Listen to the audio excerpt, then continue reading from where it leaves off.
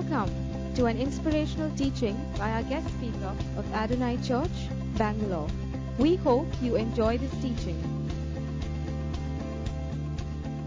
Today we're going to look at how to pray effectively. All right? Effective prayer. Actually, it is not by me, it is by Pastor James, chapter 5, verses 15 to 16. And it's this particular verse that today is going to be the subject of our study. This particular verse alone. And the prayer of faith will save the sick, and the Lord will raise him up. And if he has committed sins, he will be forgiven. Confess your trespasses to one another and pray for one another. What is the meaning of this? Confess your trespasses to one another. It's talking about our hurts in relationship. Even between husband and wife, there are hurts. In fact, there are quite a lot of it, because they are so close, so close, So they hurt each other, And God calls us to live in good relationships. In the church, in the workplace, everywhere. We have to major on good relationships. So the first point, in this, what is the meaning of effective prayer? There are 4 particular points. The first point is, what is the prayer of faith? Right? The second point is that our lifestyle must be having good relationships. If we want our prayer to be effective, our relationships with one another has to be good. Understand? Has to be good. All right? So, if this horizontal does not work, something is wrong with the vertical as well. You understand? It's connected. So confess your trespasses to one another. We hurt each other with words, with this, with that. You need to go back, humble yourself and say, look, man, I spoke rashly. I spoke rashly. I was out of place when I spoke to you. And sometimes, I speak a bit offhand. I didn't mean it, but it comes out with my wife. And the poor thing gets crumbled, with certain words of mine. And I remember, years and years ago, before I was born again, I spoke some words harshly to my nephew. And till today, I know he suffers from those words. And how many times I've apologized to him and this and that. But he suffers. You see, our words have power. So when we speak, the Bible says that, no unwholesome words should come from our mouth except what is there to build another person up. And so our words must be careful. So anyway, but what I want to tell you, when we hurt each other, we need to confess our sins. We need to say, look, I'm sorry. I'm sorry. Because if we want our prayers to be effective, there are 4 points. One is the prayer of faith. The other is relationships. And we go further. He says, the effective, fervent prayer of a righteous man. Right? The effective, fervent prayer of a righteous man. So our prayers must be earnest and effective. Effective, fervent must be fervent and earnest. Right? So what's the meaning of fervent prayer? We're going to look at that. And of a righteous man, that means we must pursue hard after righteousness. We have to pursue hard after righteousness. Now, we all have weaknesses. And one of the greatest emotional needs that we have is that our Father continues to love us despite our weaknesses. He continues. That's one of the greatest emotional needs we have. Because when we fall, we flog ourselves. We stand in a corner. We punish ourselves. But the Father said, look, I love you. Come back to me. I love you. So, but we don't take our lifestyle and make it loose just because the Father loves us. We have to pursue hard after righteousness. Because the effective, fervent prayer of a righteous man or woman, of a righteous person, that is a person that follows hard after righteousness. And we'll talk a little bit more about it. Right? He says, and the prayer of faith, which we're going to talk about, then verse 16, confess your sins, right? And then he talks about the effective, fervent prayer of a righteous man. The righteous man, that means we follow hard after righteousness, right? And then he says, such a prayer will avail much. And that I want. I want my prayer to be effective and avails much. Avails much in my life, in my family life, in my church life, in the life of the city, in the life of the nation. Because our God is big. Our God is big. I mean, He is really big. And He loves us passionately. He loves us passionately. And with Him, when we're praying, He is so big, He can make a difference in the world through your prayer. Even though we are weak people, we are small people, yet He can use us. And He used Elijah, mind you. Let us look at the next verse. And Elijah was a man with a nature like ours. You think he's a great prophet. But the Bible says he was with a nature like ours. He came from the Adamic race, mind you.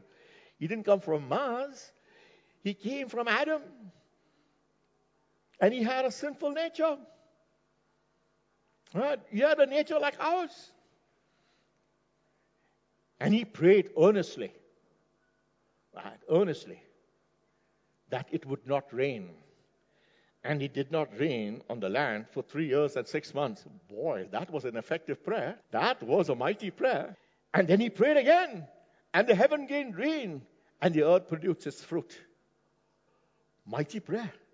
That was a mighty prayer. Can you imagine? And he was just like us. And this particular example was given to us because Pastor James wants to tell us that you can be effective in your prayer. You understand? You can be effective. So, how can I be effective like Elijah? 4 points. First point, we must have a prayer of faith. Right? Second point, our prayers must be earnest or fervent. We must be fervent. So we're going to look at what's the meaning of prayer of faith and what it means to be earnest or fervent and what it not means to be earnest and fervent. And the third is it must be accompanied by a lifestyle of good relationships. Must be. See, if you're going to fail here, your prayers are not going to be effective. And my prayers won't be effective. So we got to make every effort to keep the unity of the Spirit in the bond of peace. Absolutely. Make every effort. If you have hurt somebody, go and say, I'm sorry. I spoke out of turn. I spoke rashly. Apologize. Because this thing has to be clear. Right? Husband and wife, especially. The husband and wife prayers are very powerful. I can tell you that much. Very, very powerful. Because they are so close and they can have a very good relationship and then their prayers are very effective. One day we look into that. Right? And it must be accompanied, fourth point, by a lifestyle that pursues hard after righteousness. Right? The fourth point, it must be accompanied by a lifestyle that pursues hard after righteousness. It must be a constant warfare against sin. I'm not saying that God will punish you if you have weaknesses, but we all have weaknesses, all of us. We have weaknesses. Confess your sin, get up and say, God, I don't want it. I have a constant warfare. I'm not going to coast with wickedness. Coast means chalta. Okay. Everybody does it, yaar. Everybody. Come on. That's known as coasting. Understand? Everybody does it. I mean, you got to bribe. You got to do this. You got to do that. Coasting. It's coasting. God doesn't want us to coast. He's a holy God, and He calls us to be holy. Of course, we have weaknesses. Get up. Start your walk again. Don't punish yourself. Repent. We'll talk about that more. But I'm not going to talk about good relationships because you understand what I'm talking about. I mean, I'm going to talk so much about pursuing hard after righteousness, except in 1 or 2 sentences that will come later. But you understand what I'm talking about. You cannot compromise on these 2 points if you want your prayers to be effective. You understand that? You cannot compromise on these 2 points on a third and fourth point if you want your prayers to be effective. So today, if you have got some people who you have hurt, think about going and saying sorry. Think about going and saying sorry. Say, look, I'm sorry. I said those words. Don't make excuses. It happened like that and this way, that way, therefore I said that. Forget that. Just say I'm sorry. Finished.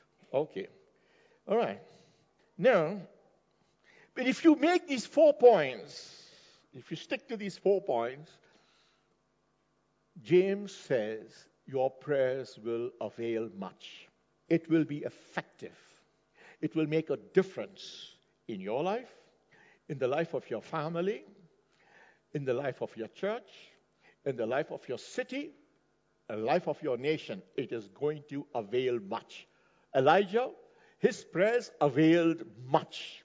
It affected the whole nation of Israel, right? And God wants us to have effective prayers. He wants our prayers to be effective, okay? And so, I'll just read out something first to you.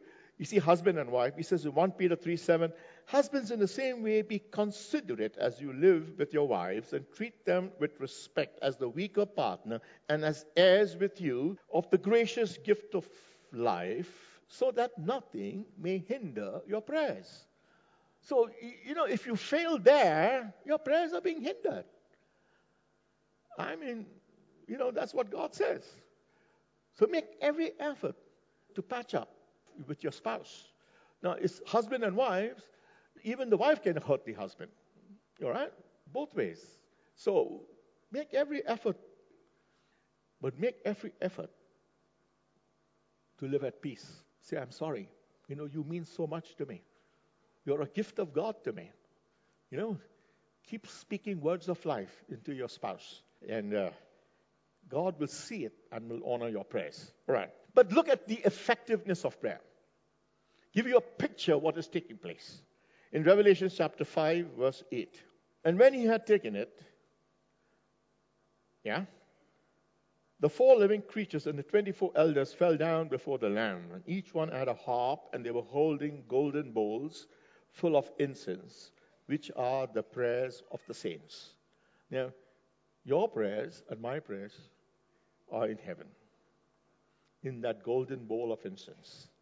And see what happens to that golden bowl of incense, which are your prayers and my prayers. And Revelation chapter 8, verses 4 to 5. And the smoke of the incense, together with the prayers of the saints, went up before God from the angel's hands. Then the angel took the censer, filled it with fire from the altar, and hurled it on the earth. And there came peals of thunder, rumblings, flashes of lightning, and an earthquake. Isn't that powerful prayer? Well, your prayer and my prayer can make such a powerful impact on the earth. And you don't have to be silver-tongued like we have some wonderful people over here they can pray so smoothly, and I really look at them and say, wow, what a way they pray. But I can tell you one thing, those silver-tongued people of prayer, they pray only 1% on the stage. 99% they pray at home softly. You understand? And so, don't worry about the silver-tongued people of prayer. They are very good. They lead us in prayer. That's their gifting. Right? But your prayers may not be as silver-tongued, but they're equally powerful if you have these 4 points going. All right? If you have these 4 points going, your prayers are effective. Right? Whether you're 8 years old or 80. In fact, the revival that took place in Hebrides was done by 2 80-year-old ladies. One was blind. It's a fact. They're very weak. They're walking like that. 80-year-old. And they were praying. And a revival took place in Hebrides in 1950. So, you see, they were effective prayers. Okay, however weak you might be, your prayers are effective if you have these 4 points going. You understand? So get these 4 points inside your very spirit. And we're going to look into it. And then you will refine it. You will be equipped to pray effectively. We'll talk about the first point, the prayer of faith. So the prayer of faith has 5 components. Okay, I'm just mentioning those. Right? The first component is that Jesus has authority over sin, sickness, and Satan. He has all authority. Right? You got to believe that he has authority. He's got the keys of hell and of death in his hands. Satan does not have it. Who has it? Our Lord Jesus has it. He has taken it from Satan. He says, I got the keys of hell and of death. Hades and of death. Same thing. Right? I got it. So if he has got it, he's got all authority. And so the Bible says in Matthew 28:18, then Jesus came to them and said, all authority in heaven and on earth has been given to me. All authority. You got to believe that thing. But when you pray, you got to believe that Jesus has all authority. Okay? The second thing, prayer of faith would be, the blood of Jesus qualifies weak people like us to enter the throne of grace boldly. All right? The blood of Jesus qualifies us. It's not anything else that qualifies us to enter the throne of grace. It's only the blood that qualifies us. And so if you're a believer, you can enter the throne of grace boldly. For what purpose? In Hebrews 4:16 it says, let us then approach the throne of grace with confidence, so that we may receive mercy for our past and grace for our future. Right? So you got everything covered. Everything covered. Mercy and grace. So we can come before the throne of grace. The devil says, but you did this. Yes, I did it. I'm sorry, Lord Jesus. Forgiven. Mercy. All right? We can enter the throne of grace boldly to find mercy for our past, grace for our future. We can enter the throne of grace. So that's the second thing we have to put our trust in. Right? The prayer of faith. The third thing is that the Father's desire and will is to bless us. That's his desire. It's not given here, but I'm telling you, in Isaiah 30 verse 18, it says, the Lord longs to be gracious to you. I mean, that's his heart. He longs to be gracious to you and me. Why? Because he loves us the same way he loves Jesus. And Jesus can enter the throne of grace boldly. So can you and I. He can enter. He's a high father. Come in, son. What is it? Same way he calls you. Come in. What is it? Because he loves you the same way he loves Jesus. Same way. I mean, that's God's word. Absolutely. So you can enter the throne of grace boldly. And it is his desire to bless you and me. Understand his heart. His heart is to bless you and me. So let us look into the word. Psalm 103 verse 2-5. Praise the Lord, O my soul, and forget not all his benefits, who forgives all your sins and heals all your diseases, whom redeems your life from the pit, crowns you with love and compassion, who satisfies your desires with good things, so that your youth is renewed like the eagles. Wow, that's the Father's heart. That's his heart for you and for me. Believe that, brethren. Believe that, beloved. That's his heart for you and for me. That's his heart crying out. He says, look, I have paid for your sins. My son has paid for your sins. I want to bless you. That's his heart. I want to bless you. I long to be gracious to you. Come up, my dove, in Song of Songs. Come up, my dove. Show me your face, for your face is lovely. Come on. I want to hear your voice. Come up. Come up. You see, that's his heart for you and for me. And then in Jeremiah 32, verse 38-41, they will be my people, and I will be their God. I will never stop doing good to them. Never. I will rejoice in doing good to them. That's his heart. With all my heart and soul. My God, he's got a big heart. He's very big. Our Father God is very big. And he says, with all my heart and soul, I rejoice in doing good to you and to me. So these are the foundations upon which our prayer of faith can rest. But we will go further. The fourth point is, I told you there are 5 components of the prayer of faith. I said the first component is Jesus has all authority, Satan doesn't have.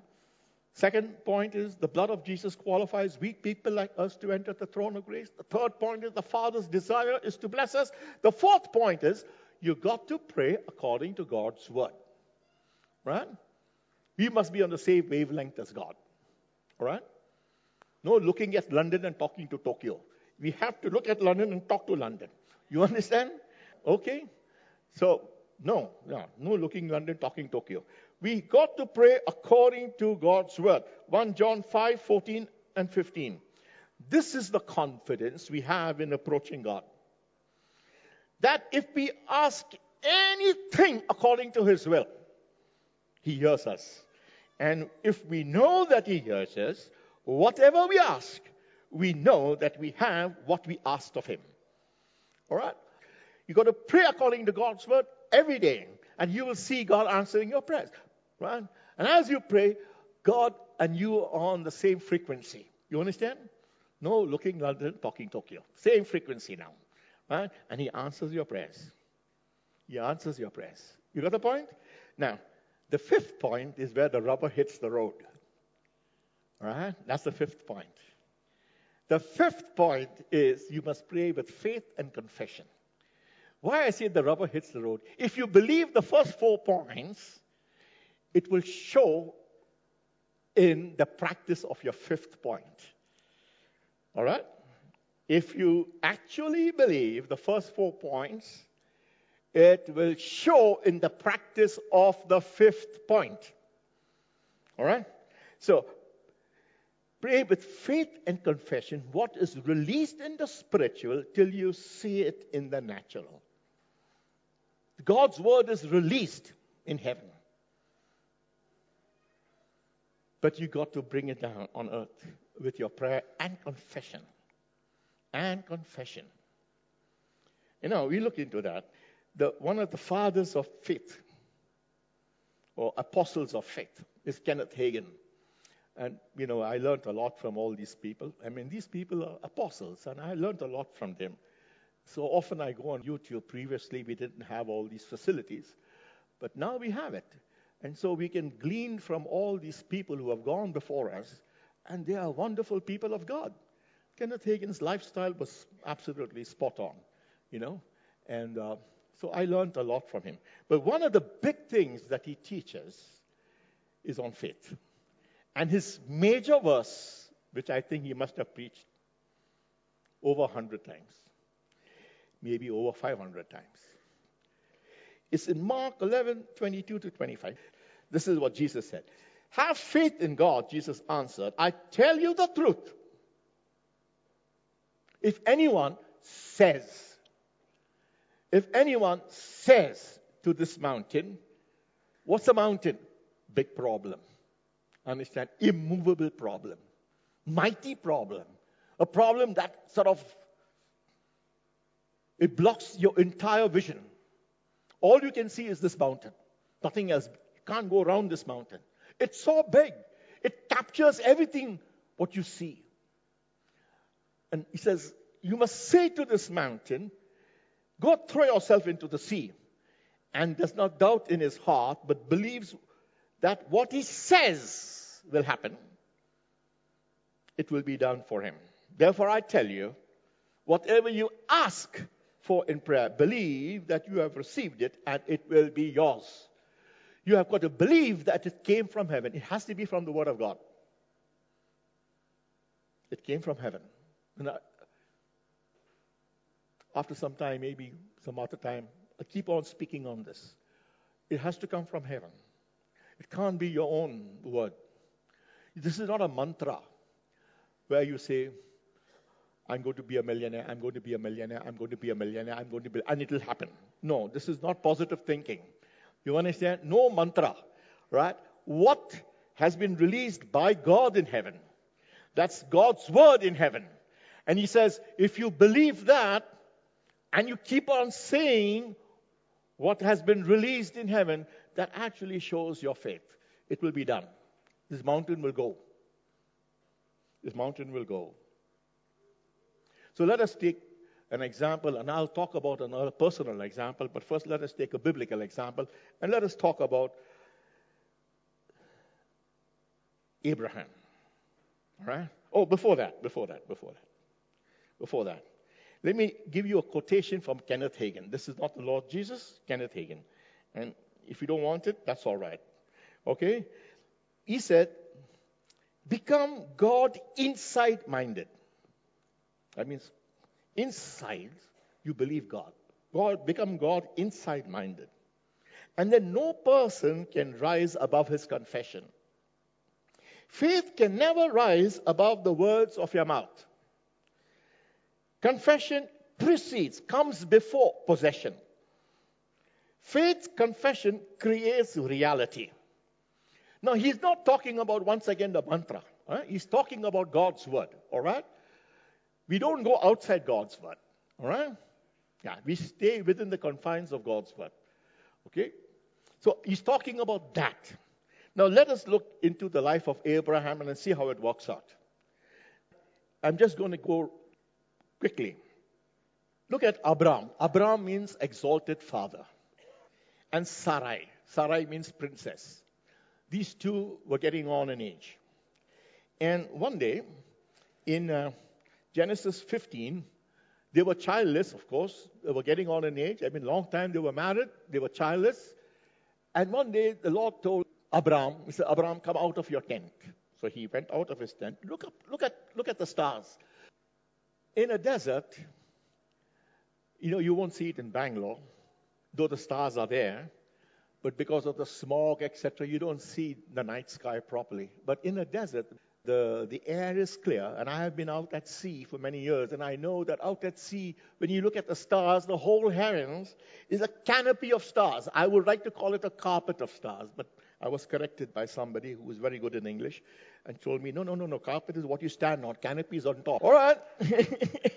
So look at the canopy of stars. It's like absolutely, it's sparkling. All right. You can't see a small piece of sky without a star. You can't believe it when you see it. I tell you, in Bangalore, you don't see it. But when I was out at sea and I had to watch it, oh my gosh. Full sky, sparkling with stars. Sparkling. Full sky. Look at it. And Abraham saw it and he went up and he says, Abi, this is going to be your descendants. Now he's 85. And his wife is 75. 10 years younger. And he saw it. And he said, okay, all right, I believe. And God credited him as righteousness. So, that's righteousness. But I look at Sarai, and I was thinking of that poor lady. She's getting on, and she's thinking, well, my husband got vision, but I have to bear the children, and so many, and I'm getting on. You understand? And she's saying, no chance, I can't do it. Right? I can't do it. And I feel for her. I just really feel for this wonderful lady. And she said, okay, take my servant and get that thing done, man. And so Ishmael was born. Until today, we are suffering from that thing. It's a fact. Till today, we are suffering because of that act of the flesh. It's not of faith. It's not of faith. It was an act of the flesh. And the flesh will give birth to flesh. Until today, we are suffering. And God told and said that. Told and said it. But anyway, all these things were there for us to learn. All right? Remember, you can't force all these things. Don't ever try it, man. It's not worth it. All right? It'll produce Ishmaels. Now, a long time passed. Just listen. A long time passed. And they were getting on in age. And Ishmael was born already. And he was born when Abraham was 86. He was 85 when he saw that. 86, Ishmael was born. All right? That is given in Genesis chapter 16. Now, in Genesis chapter 17, Abraham was 99 years old. If you read Genesis chapter 17, you will see it. He was 99 years old and Sarai was 89. a long time. And then God told him, I'm going to change your name. From Abraham, I'll make it Abraham. And from Sarai, I'm going to make it Sarah. Now, they have to call each other by that name, except that this name has a joke behind it. Abraham means father of multitudes, and Sarah means mother of nations. And they're getting on in age. But they had to confess it. So they said, hello, Abraham.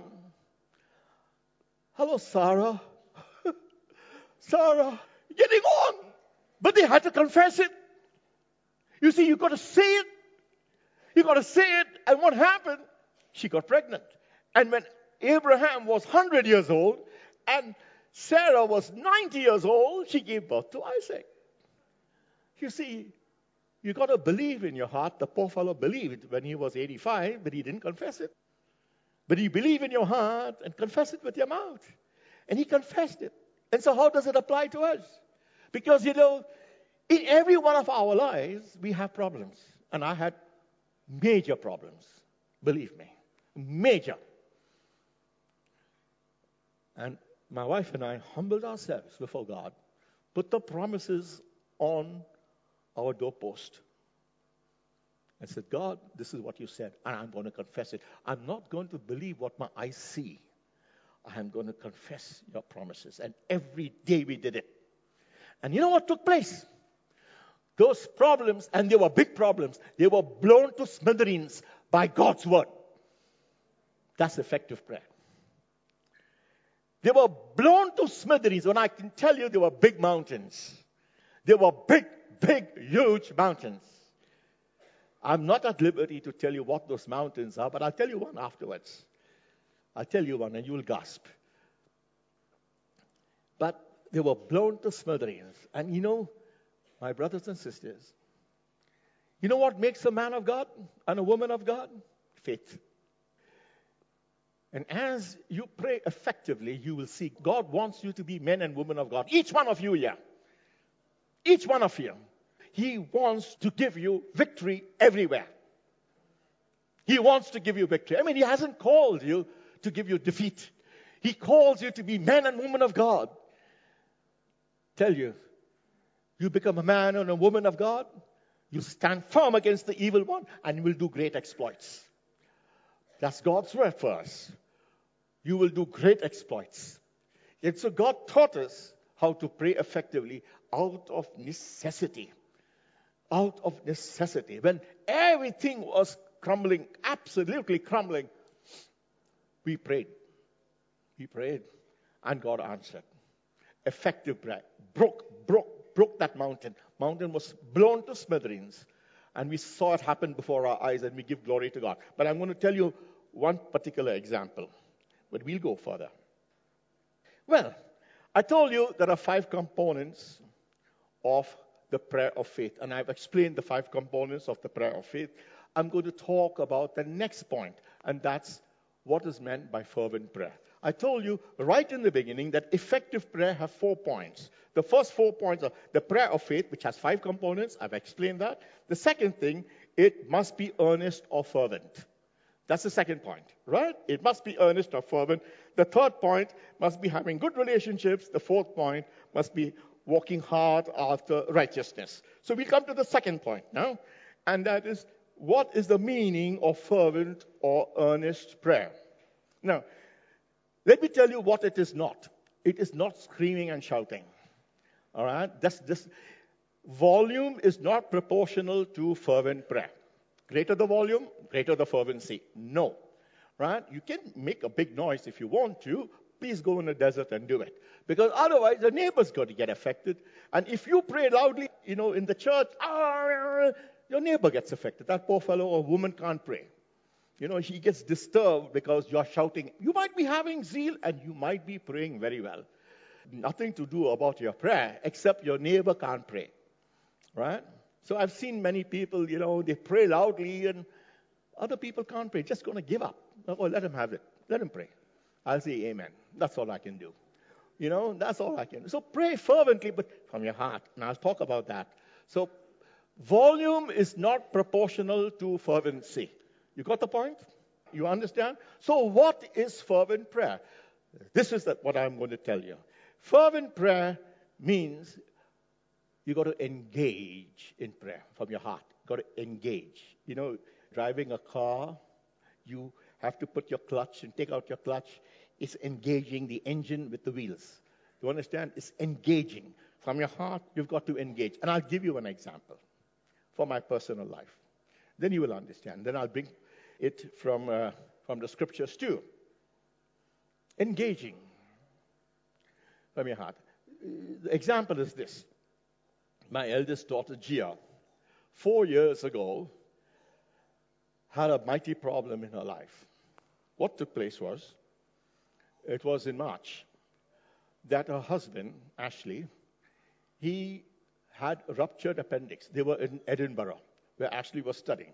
And he had a ruptured appendix. And so he almost died. You know, my wife had gone there, and this happened in front of her. And he almost died. And he had to be cut up in 3 places, and his whole place had to be washed with brine and all sorts of things. And he survived. Right? That happened in March. Then in April, my daughter gave birth. Gia gave birth to a baby, and she had Coombs syndrome. Coombs syndrome is a blood disorder. She was going to die. Right? And he was poked with injections and injections and injections everywhere. It was hard to see. My wife was there, and she was really torn. Absolutely. Actually, she almost had a nervous breakdown with all these problems. You know, and 2 months she nursed that family. You know, she was there nursing them and seeing all that happen in front of her eyes. And after 2 months, she took a breather and she came home. All right, we were staying in Bombay. And then that happened in March, that happened in April, May was a breather. Beginning of June, I got a phone call from my son, and he said, Dad, just sit down. Middle of the night, he phones me up. Dad, please sit down. I sat down. What happened?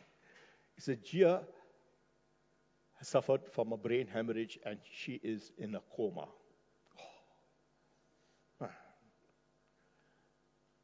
My wife said, I can't go. I just can't go. I said, I'm going. So I went. First time in my life, I've changed nappies and everything, but I did it over there. But that's not the point. The point is my daughter is in a coma. You know. And it broke my heart. Now you see, I had to engage in prayer. You understand? Because it was survival. So in the survival, you've got to engage. You've got to engage in prayer. Now, she was part of an excellent church, and I really would tell you why it is important to be part of a good church, and plug inside a good church, because the prayers of the saints are there. And so they were part of a very good church in Edinburgh, and the pastor became a friend of mine through all these problems. And what I saw was this church every day. I mean, Edinburgh is cold, okay? From 7 o'clock to 8 o'clock, every day, 100 people came inside to pray for Gia. 100 people, every day. They were engaging in prayer for survival. You understand? And I sent a message to everyone I know, And I didn't send a message to Victor because I didn't know him so well. But he sent a message saying, tell Ivan to send some prayer requests. We will pray also. People all over the world started praying. They were all engaging in prayer. For what? For survival. For survival. So anyway, by the grace of God, Gia was cleared. She came through. She's happy around the place. She's jumping around, everything. She's okay. Right? The children came through. Everything is all right. But I learned a lesson. And I learned a lesson from a remark that this pastor made. He became a pal of mine, and one day we were sitting down. He said, Ivan, our church prayed 100 of them. Of course, I had to be showing gratitude. I said, his name was Matthew Clifton Brown. I said, Matt, thanks so much, man. Thank you so much. Really, I want to thank you. But Matt, I want to ask you a question. If you asked for revival, how many would turn up? 2 old ladies would turn up. That's all. Not 100. You see, For survival, we can engage. For revival, we can't engage. You understand? So, you see, I want to tell you the difference. Survival, our hearts are engaged. For revival, okay, it's there, yeah, chalo. It's okay. So we must pray for the Lord, send us revival. That's all. That's all. You see, engaging in prayer means your heart is engaged. You understand? So, but sometimes I see a worship leader over here, and I can see him. He's engaging with God. He's engaging. And that's great. I want to encourage all of you to engage. Engage your heart. When you come here, you engage your heart with God. Now, in Psalm number 95, I'm bringing God's word. In Psalm number 95, this word engage is there. So, I'm going to read out, and then I'll put up the verse. So, in the first verse, it says, "Come, let us sing for joy to the Lord. Let us shout aloud to the rock of our salvation. Let us come before him with thanksgiving and extol him with music and song." Okay, so this word "come" is let us approach. Now, Psalm number 95 is in the context where people from the villages are coming to the temple, right? And so they're telling each other, "Come on, let us approach God, and we must approach him with thanksgiving, with joy, with singing, with dancing." And that's great, because they're coming to the temple. And they're coming inside. That word "come" in Hebrew is yorlach. Yorlach means approach. But as they come inside the temple, in verse 6, the scene changes. So let us put Psalm number 95. It says, "Oh, come, let us bow down in worship. Let us kneel before the Lord our Maker." Now, the whole atmosphere changes from jumping and jumping. The scene changes. Come, let us bow down and worship. That word "come" is not yorlach, it is bow. And bow means engage. Engage. When you come to worship, you engage. Oh God. What do you engage? You engage with God and engage with your funeral. You engage with your funeral. I learned it from Ravenel, Leonard Ravenel. And when you hear these guys preach, these old-timers, when they preach, man, your knees shake. And as good guys, they're good guys. The Holy Ghost preachers. Engage with your funeral. Engage with your flesh. Your flesh has to be put to the cross. Because you're pursuing hard after righteousness. Do you understand? You've got to pursue hard after righteousness. So when you engage with God, you don't engage with hypocrisy. You engage with God and engage with God. Oh God. And you know what happens? God will speak. And he says over here, today, if you hear his voice, do not harden your heart. Today means at that time of engagement, God will tell you, look, that's where you need to apologize. That's where you need to repent. All that sermons that you heard will suddenly come inside your heart. Because God is speaking as you engage with him. As you engage with God, you see, fervent prayer is engaging with God and engaging with your funeral. You understand? That's known as fervent prayer. Right? Because our God is holy, and he wants his children to be holy. And he knows we are weak, and he will give you the grace. But don't coast with sin. Don't coast. Don't coast. He will give you the grace. He will give you power. The Holy Spirit will give you power to put your flesh on the cross. And you can confess at that time, you can make confession of God's word. Sin shall not be my master. That is God's word. Sin shall not be my master. If you're struggling with sin somewhere, sin shall not be my master. That's what God says. That's what he says. You old Ivan. That's what he says.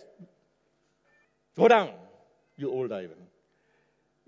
We are engaging with God. Brothers and sisters, we engage with God with our hearts. When you come to worship, you engage with God.